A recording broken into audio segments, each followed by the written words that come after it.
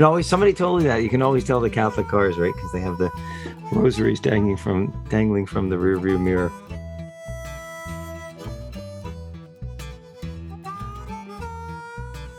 Welcome to the Pints and Pews podcast. I'm your co-host, Dennis. And I'm your other co-host, Robert.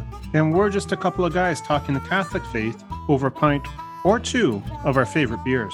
So why don't you pour yourself a pint, pull up a chair, and listen in for the next little while. As we take the faith seriously, but not necessarily ourselves.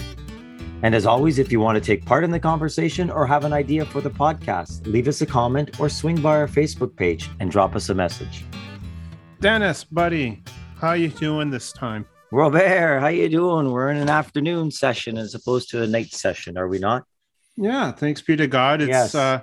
The evening sessions, as much as I enjoy them, it's just by the time we get around to them, Right. I'm just exhausted. Yeah, it's a little late in the night, I know. I mean, most of our guests are in the evening, but when we do it just ourselves, we can move it around a bit, a day or two, correct? Oh, exactly. And we were slated to go last night, but at the end of a busy work week, we were both just too tired.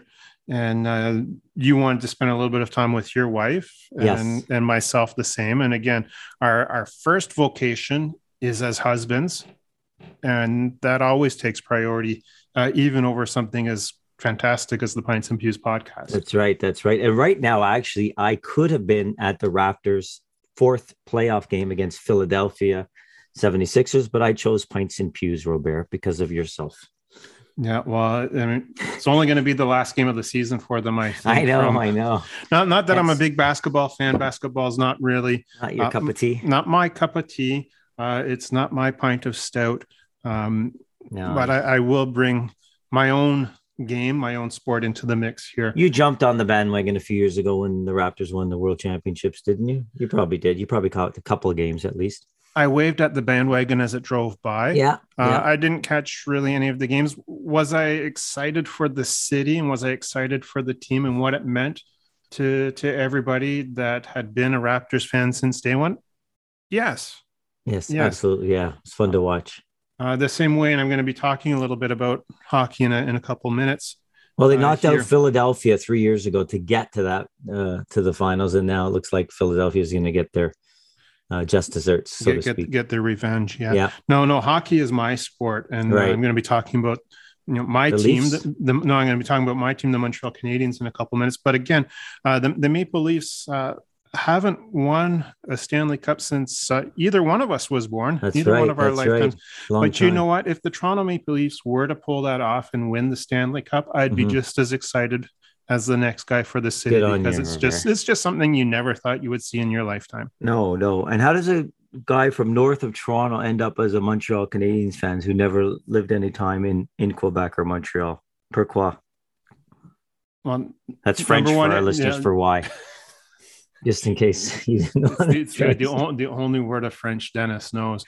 No, I know more. He's lying. I mean, part of it is you can want to say culturally. Yes. Growing up in a partially French Canadian, French Canadian family. My father was French Canadian. My mother was English Canadian. So it's kind of a house divided in some ways, if you will.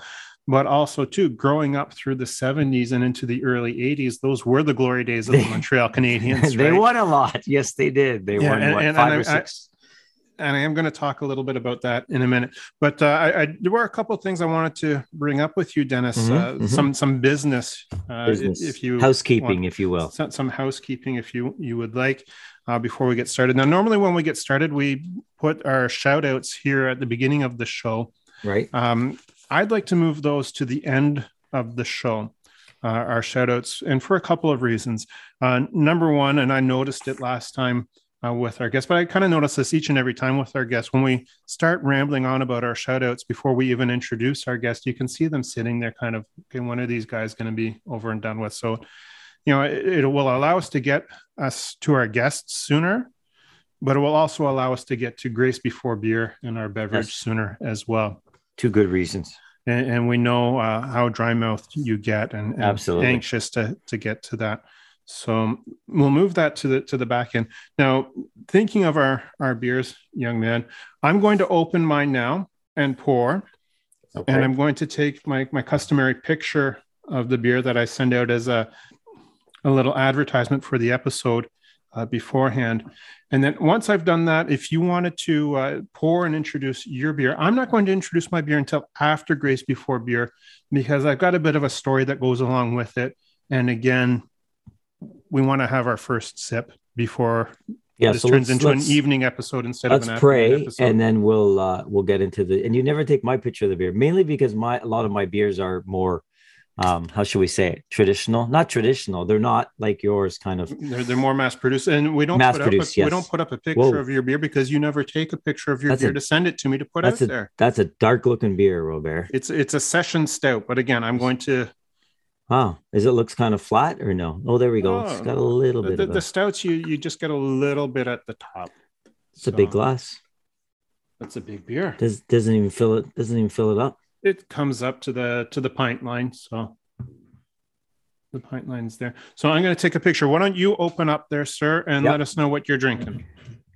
I'm drinking Alexander Keith's, and the slogan, Robert, is "Those who like it a lot." Kind of like the Pints and Pews podcast. Yes. Those who like it a lot. Actually, those who don't like it don't listen. So somebody said to me that was their favorite episode last time we had Ann DeSantis on with our first female guest. How much they enjoyed that. So that's a good sign. And you know what? I got the exact same thing. It was actually my friend Louise who has the fundraiser going on to help build a home for those with mental illness. Said she absolutely loved the episode. Excellent. This is I only know this is two beers from down east in Canada. There's Moosehead, of course, and then there's Alexander Keith's out of Nova Scotia, a pale ale. And I can't taste it now, so we'll just describe it in a few minutes if we say a quick prayer. Okay. In the name of the Father, and of the Son, and of the Holy Spirit. Amen. Bless, O Lord, this creature beer, which thou hast deigned to produce from the fat of grain, that it may be a salutary remedy to the human race, and grant, through the invocation of thy holy name, that whoever shall drink it may gain health in body and peace in soul. Through Christ our Lord. Amen. In the name of the Father, and the Son, and the Holy Spirit. Amen. Amen. How's that for a golden hue to it? Isn't that the way? Oh, that is beautiful. Looks nice, isn't it? Now, it is a dark and rainy day here in Southern Ontario. It's a dunkel kind of day. As we like to say, a dunkel kind of day. And you've got a nice light, crisp beer. Yes, crisp golden ale. It's very smooth. A little bit hoppy, but not too hoppy. I'm enjoying it and a very popular, probably one of the most popular beers. I mean, you can get Alexander Keith's anywhere. Yeah, I like that one. I really enjoy the Alexander Keith's Red as well. I don't think I've ever had that. Yeah, it's one of my favorite reds out there, especially from the larger breweries. I've had that, and I'll tell you when I've had that, when I've ordered a Rickards Red at a pub or something, and they don't have Rickards Red, and they said we've got Alexander Keith's Red instead. And yeah, that was actually it was a nice drop.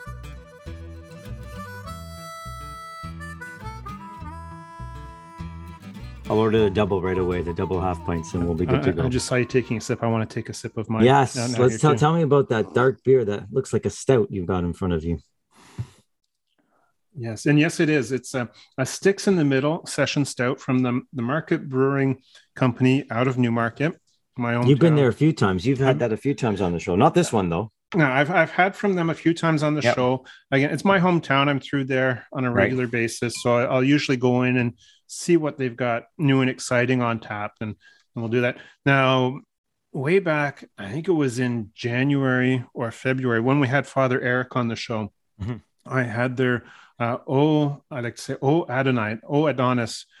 porter, which was absolutely fantastic. And when I put that out there on Instagram and tagged the brewing company, I said, well, if you really enjoyed this, the porter, you're going to love our session stout. This Sticks in the Middle. So I went and picked some up when I was through Newmarket last time a couple of weeks ago. So I've been wanting to have this on the show. I've been saving it for the show, and it is nice and smooth. Nice and smooth. Sticks in the Middle? Sticks in the Middle. Now, you grew up in Toronto. I really don't know if you actually understand the notion of sticks in the middle. No, I played in the middle. Oh, yes. I played in the middle of the road. Stick hockey. There you go. Yeah. Right? Yeah. So when you play road hockey to choose the teams for road hockey. Everybody throws their stick in the middle. Right. And one guy gets down and someone holds their hands over his eyes to blindfold him. But you got to know there's always something nefarious going on there to stack the teams one side or the other. And then they throw the sticks in two directions. So throw one to the left, one to the right, one to the left, one to the right. And whichever side your stick ends up on, that's the team you're on. Yeah. Right. And so that's the whole notion of sticks in the middle. For this session stout is road hockey, which is like that. And then car. You know, as the car comes down the road and everybody goes to the side of the road, and you haven't lived until you've taken a full out slap shot in the thigh, either from a frozen tennis ball or those little orange road hockey balls. Oh, those road hockey. We always used to play tennis ball. Yeah, the road hockey balls in the winter were just too hard. I still have some 40-year-old welts from those. So now, from that, when we were playing road hockey, you never played road hockey as yourself.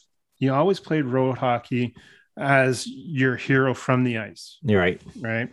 So you being a Toronto boy and a Toronto Maple Leafs fan, I'm sure you would have called out that you were Daryl Sittler. Lanny McDonald. Yeah. Yeah. Though I don't know if you could grow the mustache for Lanny McDonald. No, I couldn't. And I know where you're going with this because you're going to bring up some very sad news too. Yeah. So being the only one of quasi-French Canadian descent on my street, I was always Guy Lafleur.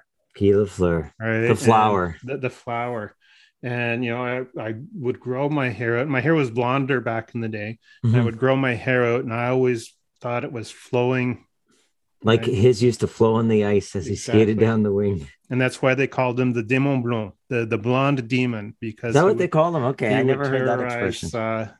Terrorized the opposing team's defense as he was skating down the right wing. What a player.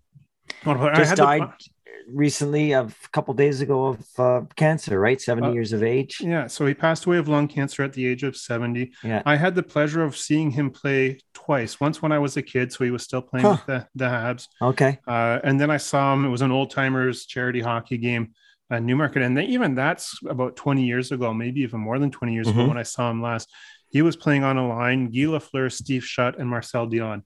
Whoa, that's a pretty good line. They were the greats from the 70s. Yes. Right. And I remember one time as we're watching this game unfold, I'm thinking, okay, the puck's down in the corner. And before you knew it, the puck was out of the corner into the slot in the top corner. Like these guys could still just move the puck around unbelievably. But yeah, so Guy Lafleur passed away this week from lung cancer. Which those who kind of know his story, it's not a huge surprise.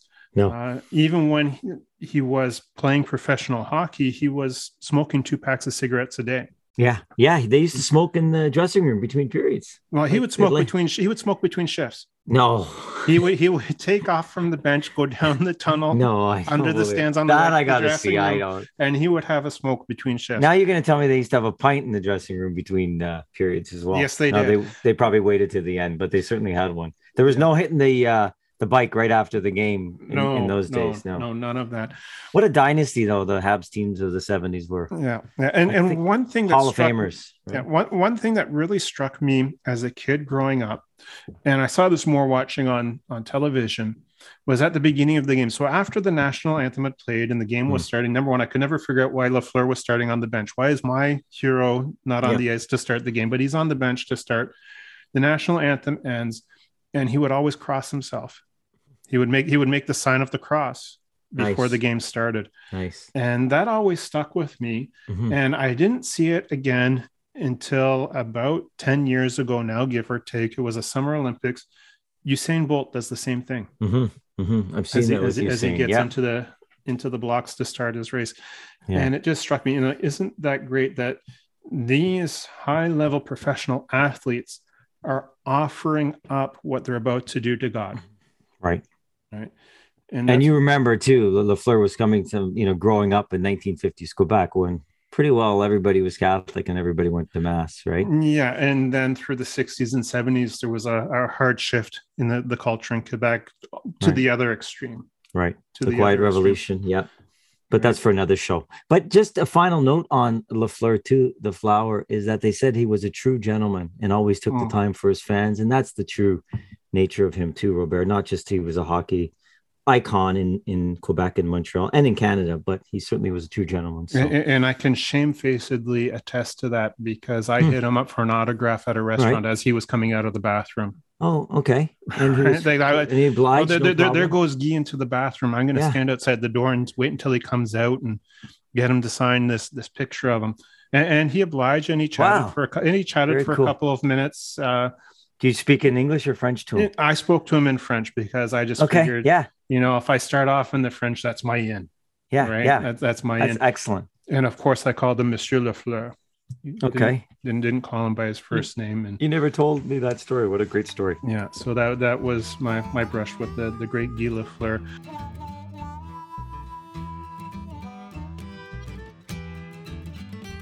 So Dennis, this isn't a sports podcast. This is the Pints and Pews. And you brought to us a great little article there this week. Yeah, a great article will bear, but you get that magazine now. We could just give a plug to St. Anthony, the Messenger of St. Anthony, great little magazine that we both get.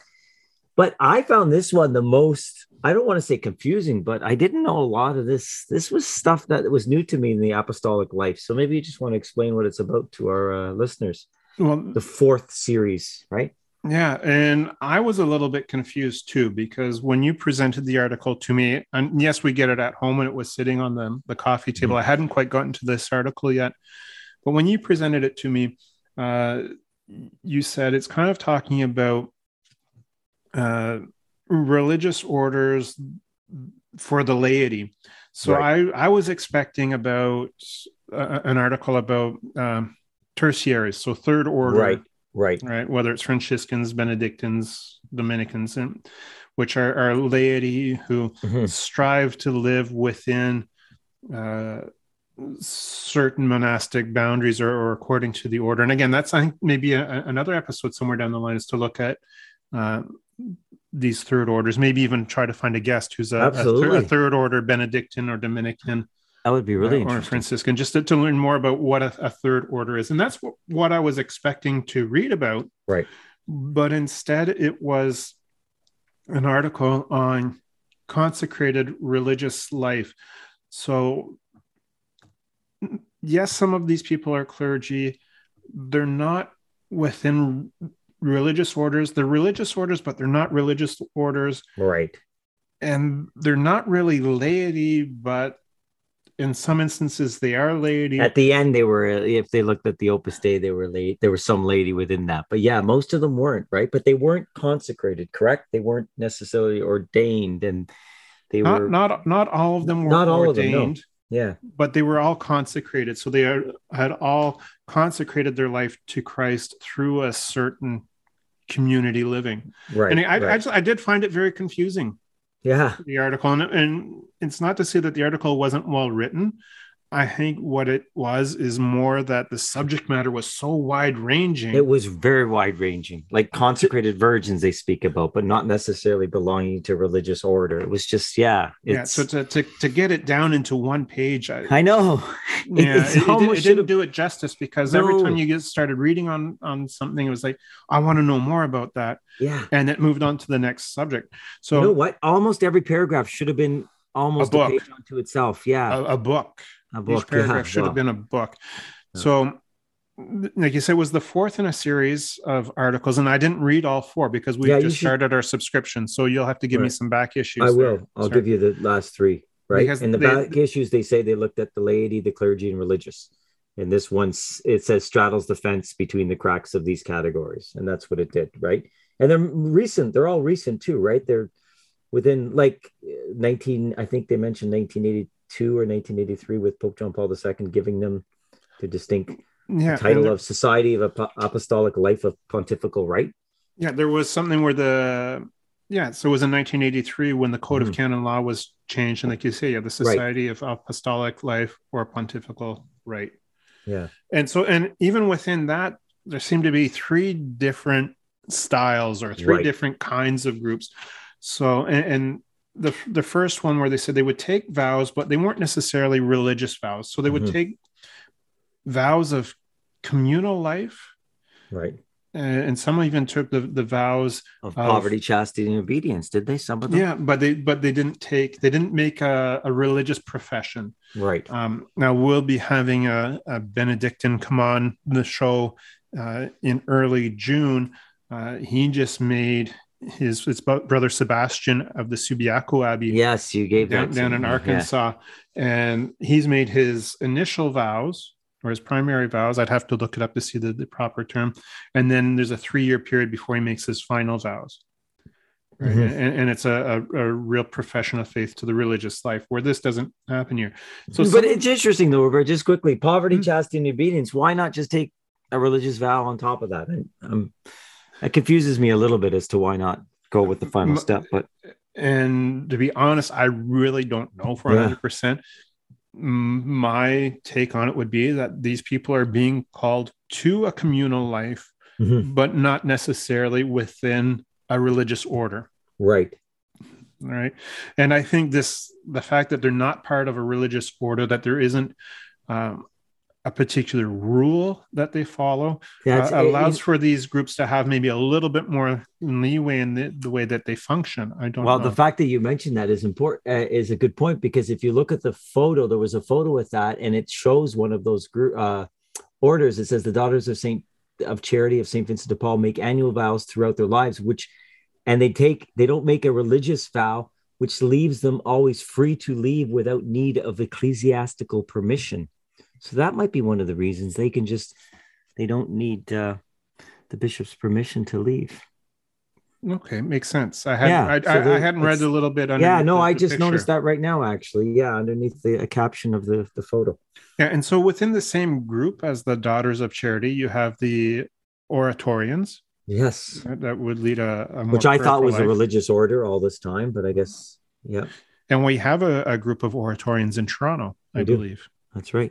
The Oratory down in Parkdale. Yep. Yeah, and then the other two groups that they mentioned in the article are actually missionary groups.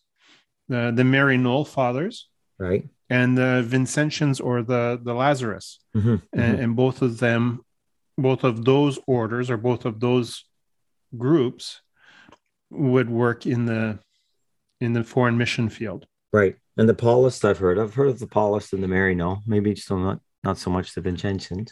Oh, that's right. Yeah, the Paulists were there. I for whatever reason, I didn't note them in there. They have a church in Toronto, or had a church in Toronto downtown. Yeah, and the Paulists are very much involved in media. So you have the Pauline Sisters, right, and I know that they have a store in Toronto. They have a convent in Toronto, right beside St. Charles Borromeo Parish. That's right, which is near where you grew up. Yeah, near where, and so they're very involved in the cutting edge of media, not just within print media, but also internet and radio and television and the like. Now, there's another group there that I found quite interesting. So there's two clerical groups, and groups that remain loyal, or that will pray the 1962 Missal. Yes, I saw that. So the Missal that was prior to Vatican II and prior to the Missal of Saint Pope Paul VI. So a lot of people say it's the traditional Latin Mass. And it's the priestly fraternity of Saint Peter, which I know of, and I've met priests from that fraternity as well. And so they'll wear the long black cassock and the biretta, and very, very traditional. And then also another one that I hadn't heard of, the Institute of Christ the King Sovereign Priest. Yeah. Any of those orders in the Toronto area were the first one, the priestly fraternity of St. Peter? Are they in the... I believe that there would be one in Toronto. I know for sure in Ottawa. Okay. Because that's where I met them. Right. Was there. And the article was very good in pointing out, not to be mistaken with the SSPX, the Society of St. Pius X. Right. Who are not, and again, the article was very good about this. They are not in schism with the church. However, they are not, it's an irregular status with the Holy See. Yeah. You knew to say schism, eh? I was in a class once, and the prof said it's actually pronounced schism, but I've always said schism, Robert. There's a little footnote. Schism. No, he said schism. It was schism. Yeah, some say schism, some say I'd have to go the hard C with schism there. But that was good that they pointed. Yeah, that was good that they pointed out. It's not the same thing because automatically you think 1962 missal must be Society of St. Pius X. It's not. It's not the same thing as they point out. Yeah, and with the whole motus proprio that came out last year with regards to the 1962 missal. Right. I know that there was some latitude given for those groups, right? The Fraternity of St. Peter and the Institute of Christ the King Sovereign Priest were given some latitude to continue praying that missal as well. And the final one, which mixes the clergy with the laity, the personal prelate, is one we've all heard of course. The Opus Dei. Opus Dei, yeah, which has only been around for 40. I think it's been around longer than that, but it was given pontifical approval in about 40 years ago, was it not? I believe so. I don't know the whole history of Opus Dei. Yeah. Opus Dei is probably the most renowned, but I would also say the most infamous of all Catholic groups because people know of Opus Dei, but they do not know it correctly. No, they don't. Yeah. Thank you, Mr. Dan Brown. Yeah. And that's why the infamous, certainly not infamous. I mean, they do a lot of great work and it seems to mix that laity with the clergy quite well, right? I think you can work there and just live a single life. Can you not? And devote yourself I believe so. I don't to your job. Yeah.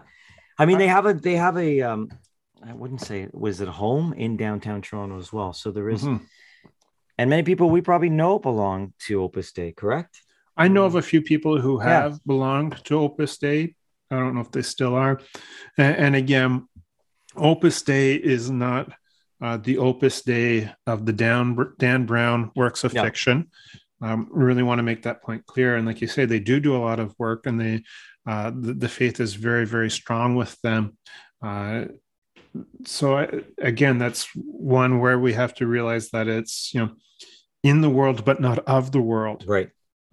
What is the work of God? All they do is they work and they devote them, like they have prayer groups, regular prayer groups, and they just live normal Catholic lives. Yeah, Catholic lives. That universal call to holiness, which we're all called to.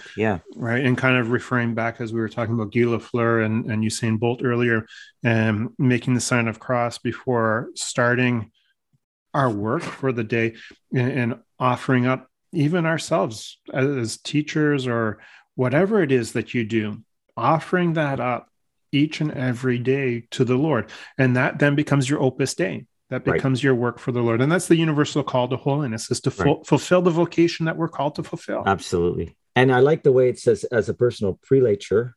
Am I pronouncing that like prelature? I think so.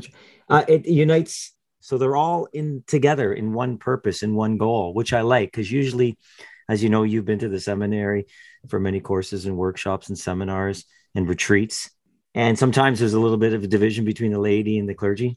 But now they're all together working for the same goal, which we all should be, of course, Robert, as you just mentioned. Yeah. And so the one final group that was listed within the article, I think that needs to be mentioned as well, is that of consecrated virgins. Yeah. So, people who consecrate their virginity and consecrate their life to the Lord, they live as single people. Right. That's, but they would have an apartment. They would, they don't wear a habit. Right. They don't belong to, they're not religious sisters or nuns or necessarily, correct? Correct. They've consecrated themselves to the Lord, and they go about, again, their everyday business, their everyday calling, as best they can, offering that up to the Lord. But they've offered their lives to the Lord, and I think truly are a witness within the world, as they don't stand out. You're not expecting that. Like when you see a priest in a Roman collar or a cassock, or you see a nun in her habit, or a brother, a monk in his habit, you're expecting a certain kind of behavior, and you're expecting a certain kind of way of life, and you're expecting them to speak in a certain way. Where if someone looks like you or I, you don't always expect, the world does not expect them to live Christ-like. Absolutely. And that fits right in. I think that fits in with the Opus Dei, if I'm not mistaken, with the numeraries and the supernumeraries. A lot of them live that consecrated virgin life, and they devote themselves to Opus Dei, and they give their salaries back, but they're not part of a religious order. So they do have members within there, but it could be they don't have to belong to Opus Dei. They don't have to belong to it. They just live that particular life. It's a beautiful thing. Yeah, and I've read an article before, and it's going back a couple of years, so my memory is a little bit hazy, but it's actually a very beautiful liturgical rite of consecration with their bishop when they do make that profession of consecrated life. Right, I would find that would be difficult. I find it would be much easier in a religious community, would it not, Robert? Would you not think so? Just it would be hard to be on your own. You would need that fellowship. I think it would be, at least speaking for myself, it would be easier with fellowship. I don't know how they would get that, just to kind of I know what you're saying. Yeah, I know what you're saying, and I think from our perspective as married men, right, living within the community of the family, it is very difficult for us to understand that. But I also, whenever I approach that subject, I think maybe for them as a consecrated single person, right, they can't understand why we would want to live in the communal life of a family. Right. And the same when the notion of priestly celibacy comes up, and again, the priests that they're living on their own most of the time. People say, like, I don't get it. I don't understand why a priest or a nun or a brother would want to live that lifestyle. And I say, well, put yourself in their shoes. Maybe they feel the same way. They can't understand why someone would want to get married. They can't understand why someone would want to live as a family. So I think it's unfair for us from our own perspective to make that question. Yeah. You know what? I think it is. I think it's a legitimate question because we're trying to learn and we're trying to understand. We're trying to put ourselves in their shoes. You make a good point, because I remember Father Reddy, a good old Irish priest, and when I was at university, and he used to have this conversation with his brother. He'd go to his brother and he'd say, "Geez, I don't know how you do it as a married husband and father." And the brother would say to him, "I don't know how you do it as a Catholic priest." So exactly, there's pros and cons to both sides, right, Robert? Well, exactly.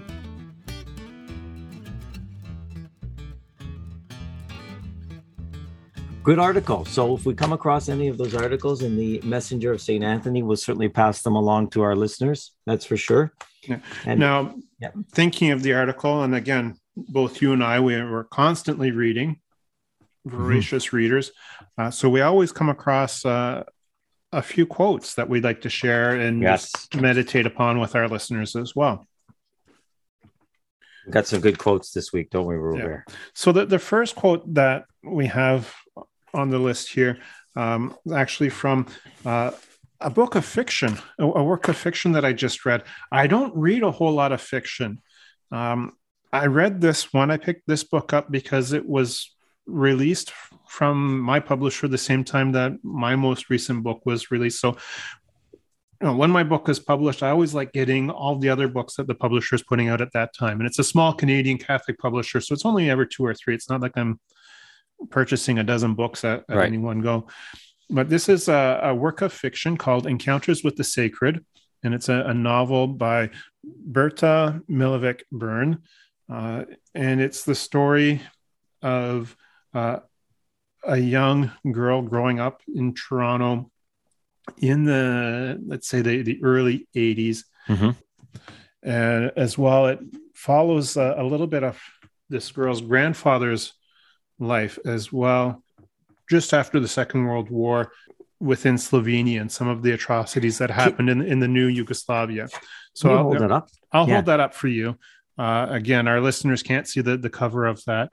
But the quote that I pulled from that, it was right near the end of the book. Like I said, I don't read much fiction, but it was actually a joy to read some fiction for a change. And this is the grandfather speaking to the granddaughter, I believe, or it could have been the teacher speaking to the student, but it was an adult speaking to a child. The more you nurture your spiritual development through prayer and the sacraments, the better you can discern God's plan for your life.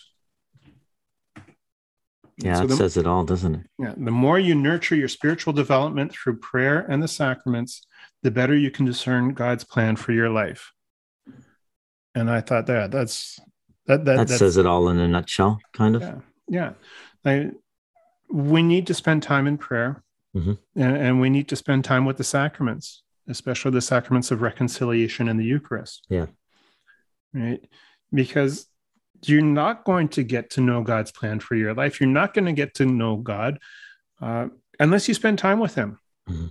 My wife and I were just having this conversation at the dinner table day before yesterday, that it's one thing to know about Jesus. It's another thing to know Jesus. Right. And a lot of the times I fall into the category of, I know a lot about Christ, constantly reading, constantly studying, reading these nonfiction books to know more about Christ, know more about the scriptures, know more about the faith. But I need to focus sometimes on spending time developing that relationship with him. Right. Yeah, you can get all the degrees behind your name and whatever, and know as much as possible and get your PhD in theology. But you're right, you have to develop that relationship. And that's a really good, I like the quote in the sense that it was a former secretary, I think, at our school, Robert, who said that, I think she just said off the cuff once, I don't know how people are able to start their days without prayer. And it kind of hit me a little bit at the time. Yeah, as if to say, what a great way to start the day, and something that, I do certainly try to make the effort to do.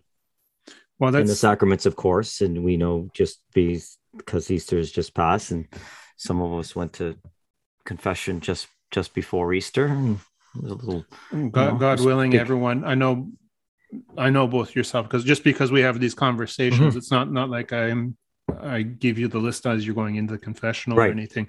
That's your wife's job to give you the list as you go into the confessional. I'm making notes in line, and it was packed too. The lineup was out the door almost. But yeah, no, I know we've both went to confession during Lent, as we are called to do to get to confession during Lent. But just living a sacramental life and leading a prayerful life helps us understand what God wants from us. And right now it's pints and pews, and to continue this. Right? And thinking of the pints, you had a great quote here too, and it's not from a saint. Absolutely. Well, we just talked a little bit about the pews. And of course, if we go back to Benjamin Franklin, back to the Revolutionary War, the War of Independence, right around that time. Which banknote is he on again? Is he the 100? I think people say Benjamins, give me a Benjamin. Maybe he's on the 100. I think he is. I really have no idea. I thought you would have come up this quote, because I think I gave you this little book. Remember, I bought these books at a reduced sharp discount, and I picked up two at the time. I think I've seen that quote, and I can tell you too, that quote is on the wall of my favorite brewery here in Port Perry, the Old Flame. They've got this quote. They've got this quote up there. They do not. Yes, they do. So when I was up there for your book launch, how come you didn't point that was it up at the time? I think it's in the Gentleman's. Oh, okay. Beer is proof that God loves us and wants us to be happy. Robert, when you first came up with the idea of pints and pews, you must have had this quote on your mind, because it just speaks so well to what we're doing right now. Yeah. And I think it has a lot to do with the fellowship factor. And we talked about that a number of times here on the podcast, the notion of fellowship. But also, too, you can put this quote in with a G.K. Chesterton quote, that we are called to love beer and Burgundy by not drinking too much of them. And I'm paraphrasing there. So yes, beer is proof that God loves us, as long as we use it within the way that he intends us to use it. Right. In moderation, of course. Yeah. And one of our first guests, R. Jared Stout, who wrote the beer option, right?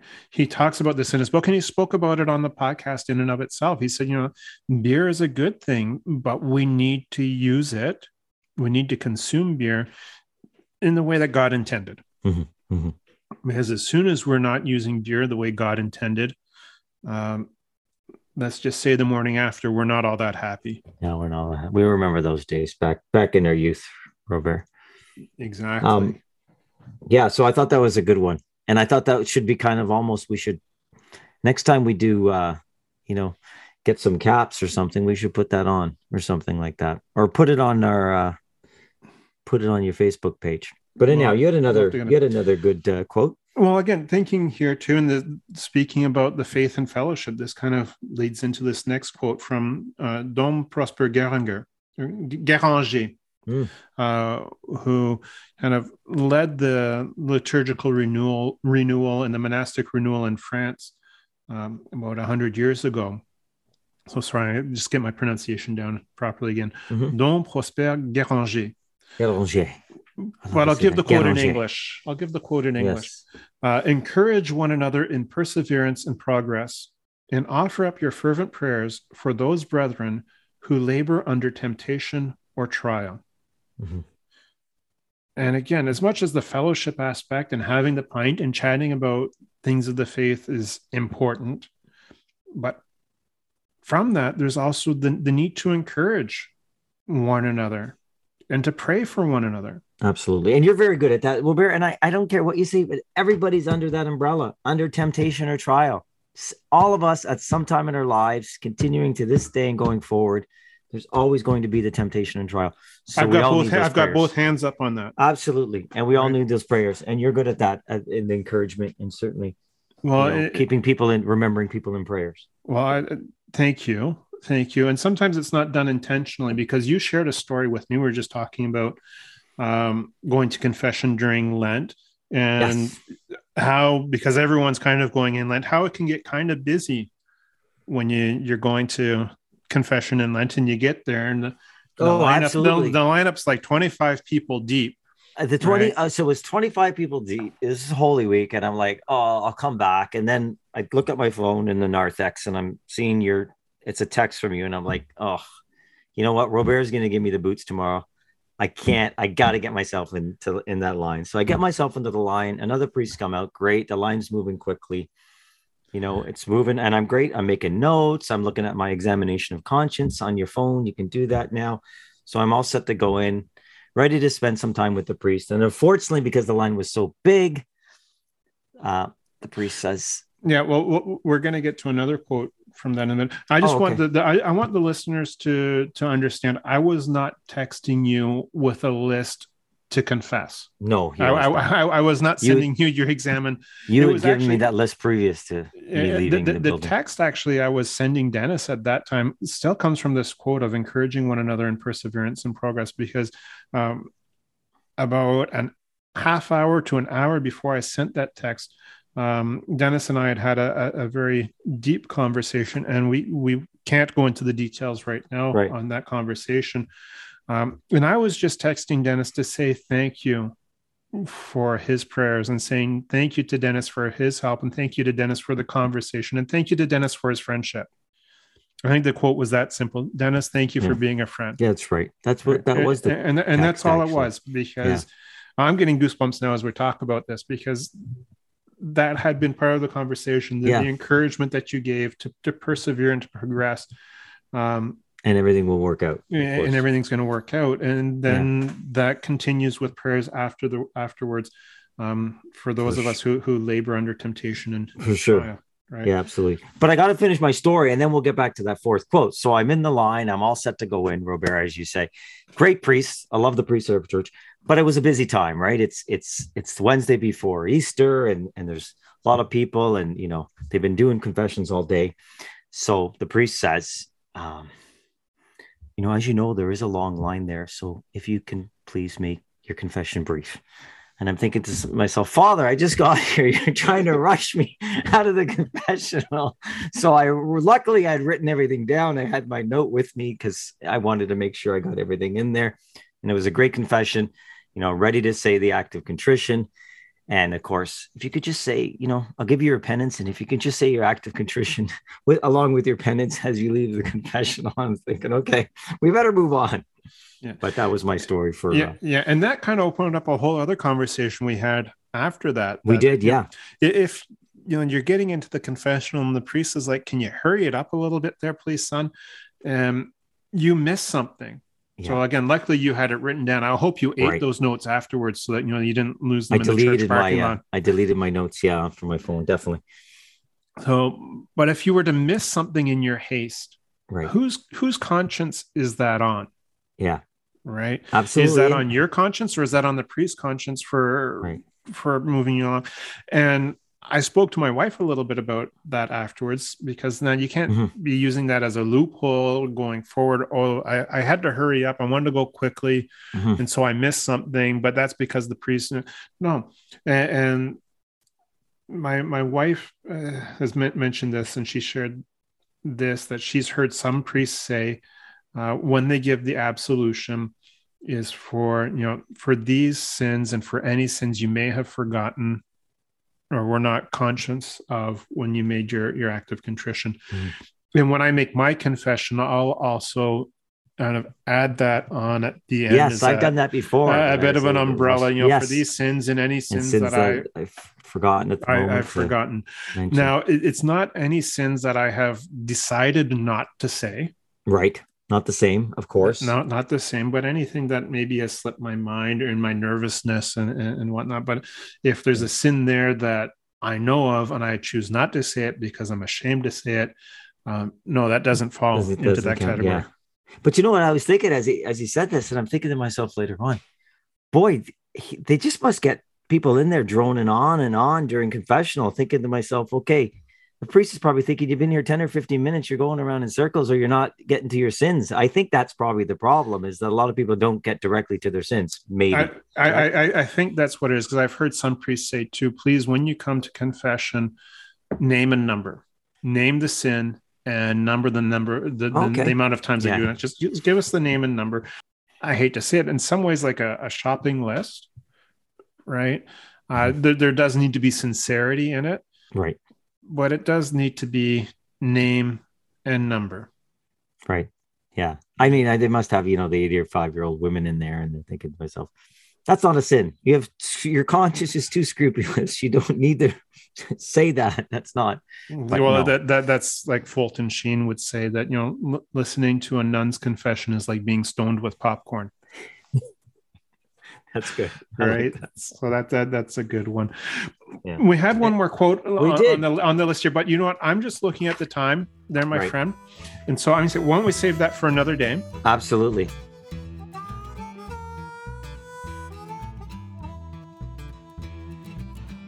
I did want to speak about sacramentals. Just very quickly. Yes.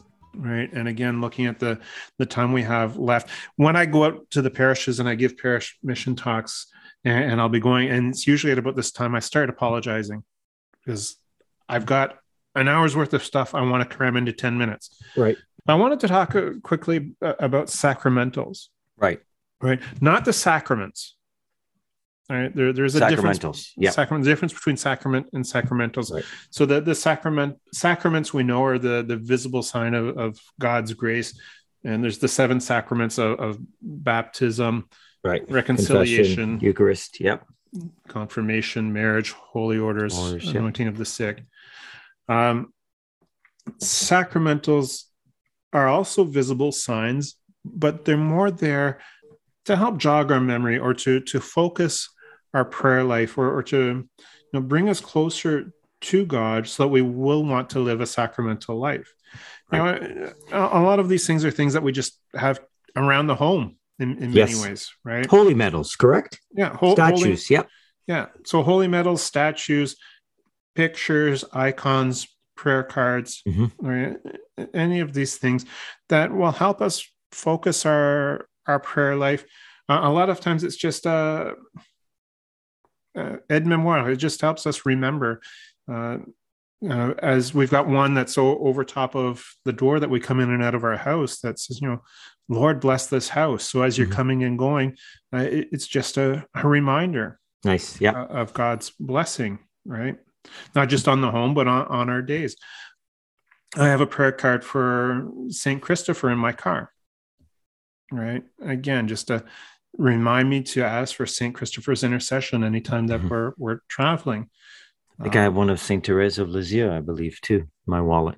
Yeah. So these little things, jewelry that we can wear. Like I wear a crucifix my wife purchased for me as an anniversary gift, right? A nice gold crucifix. So again, each time that I touch that, it reminds me not just of our Lord and his sacrifice, but it reminds me also of the sacrament of marriage.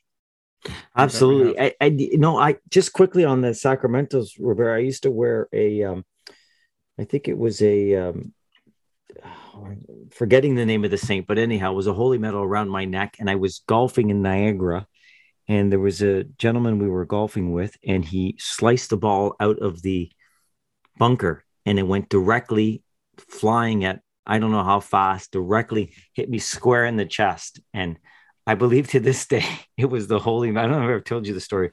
It was the holy medal that I was wearing, and I was fine. And my brother was looking at me, "Are you okay?" Like he thought I should have been dead on the ground, but I completely walked away from that. But go on. Yeah. So it was probably a miraculous medal. So absolutely. Actually, now that you say it, I think it was the miraculous medal. All right. And so things like that. I wear a scapular. Yes, you do. For that.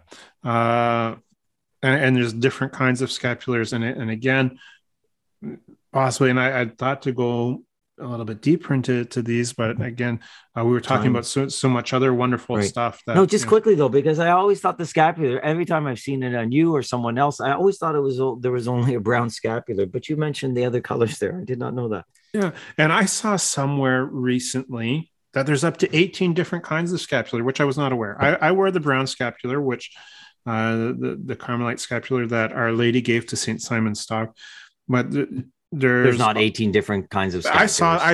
I saw that somewhere. Wow. How much truth there is to that, I don't know. Right? It's on the internet. It must be true.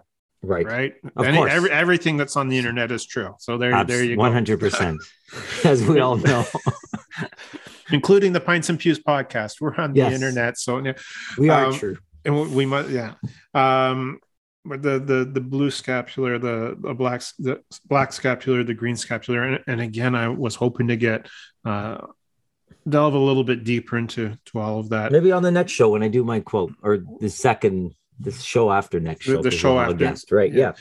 The one thing I did want to mention, just as we kind of close this quick segment here on sacramentals, is there is the pitfall with the sacramentals of falling into superstition.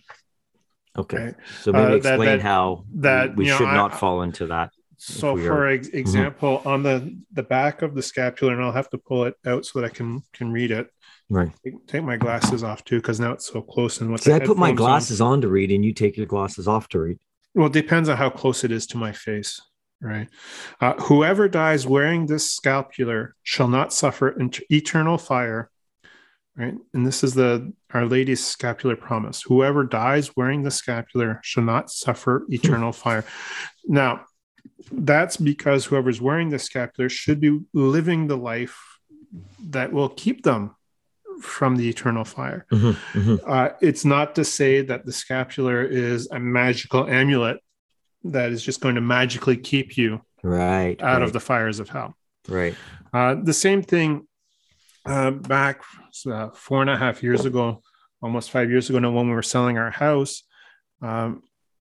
we had the statue of Saint Joseph, and you're supposed to take the statue of Saint Joseph and bury him in front of the house, upside down, facing the front door.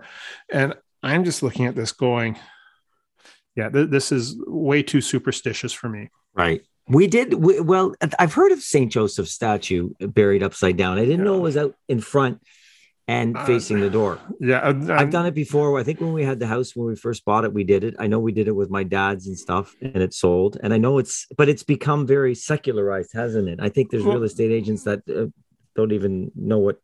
They don't even know who Saint Joseph is. Who Saint Joseph is, yeah. Right. And that's where you start falling into the pitfall of it being superstition, where I think it's okay to have the statue of Saint Joseph, and it's okay to pray the novena to Saint Joseph, asking for the quick sale of your home, for example, right? As long as you remain open to the will of God throughout. So Saint Joseph, please help us to sell our home in God's time. In God's time, yeah. Right. But I do love the sacramentals. I mean, Padre Pio, when I'm going to my parents' house, as we sell the house now, and we've got Padre Pio, little statues of Joseph and of Mary, and beautiful reminders of the faith, right? Oh, exactly. Yeah. Exactly. I was going to say, I know you love the sacramentals because you got the rosary dangling from your rearview mirror. That's right. Right. And get that off the rearview mirror and into your hand and pray that, my friend. Right. Somebody told me that you can always tell the Catholic cars, right? Because they have the rosaries dangling from the rearview mirror. That's why they never get broken into, because Catholics really have nothing of value, or they have nothing of value according to the world. That's right. In the car. Materialistic value. You're absolutely right. Yeah. But again, as long as it's not hanging there as a superstition to protect you from car accidents, right? But more, again, as a reminder to ask for God's grace to keep you safe while you're traveling. Mm-hmm. Two different things. Yep. Two different things. Well, sir, I just noticed as you time has flown once again. The time has flown once again, that your hourglass is empty. And because I like to blah, blah, blah and blather on for a while, it's almost empty. You've never beaten me in like the last few months. The last time you beat me, I think I was off the show for a couple of months. That's more than likely. More than likely. Good to be back, Robert. But the time has flown by. Oh, the time has flown. Yeah, your glass. I'm working on it. You're working on it. You're working on the sticks in the street. Sticks in the road? Sticks in the middle. Sticks in the middle. See, that's been an hour. It's been an hour. It's been an hour, and I've already forgotten. But once again, Robert, it's always a pleasure. Both the pint and the conversation we've just had for the past hour. Yeah, especially the pint. The sticks in the middle has been nice and smooth and going down nicely. Yeah, but it's always a pleasure to talk about our faith as well. Very true. Very true. And just before we wrap up, Dennis, perhaps there's one small favor we could ask of our listeners. Yeah, if you could take a quick moment and a couple of clicks to follow the Pints and Pews podcast on your favorite platform and give us a review. And while you're at it, give us a like on Facebook and drop us a line there, or at pintsandpews@gmail.com. We always enjoy hearing from our listeners. Yes, absolutely. And we'll chat again very soon, Robert. God willing, Dennis. And until then, why don't you remind our listeners of the wise words of G.K. Chesterton? In Catholicism, the pint, the pipe, and the cross can all fit together. God bless.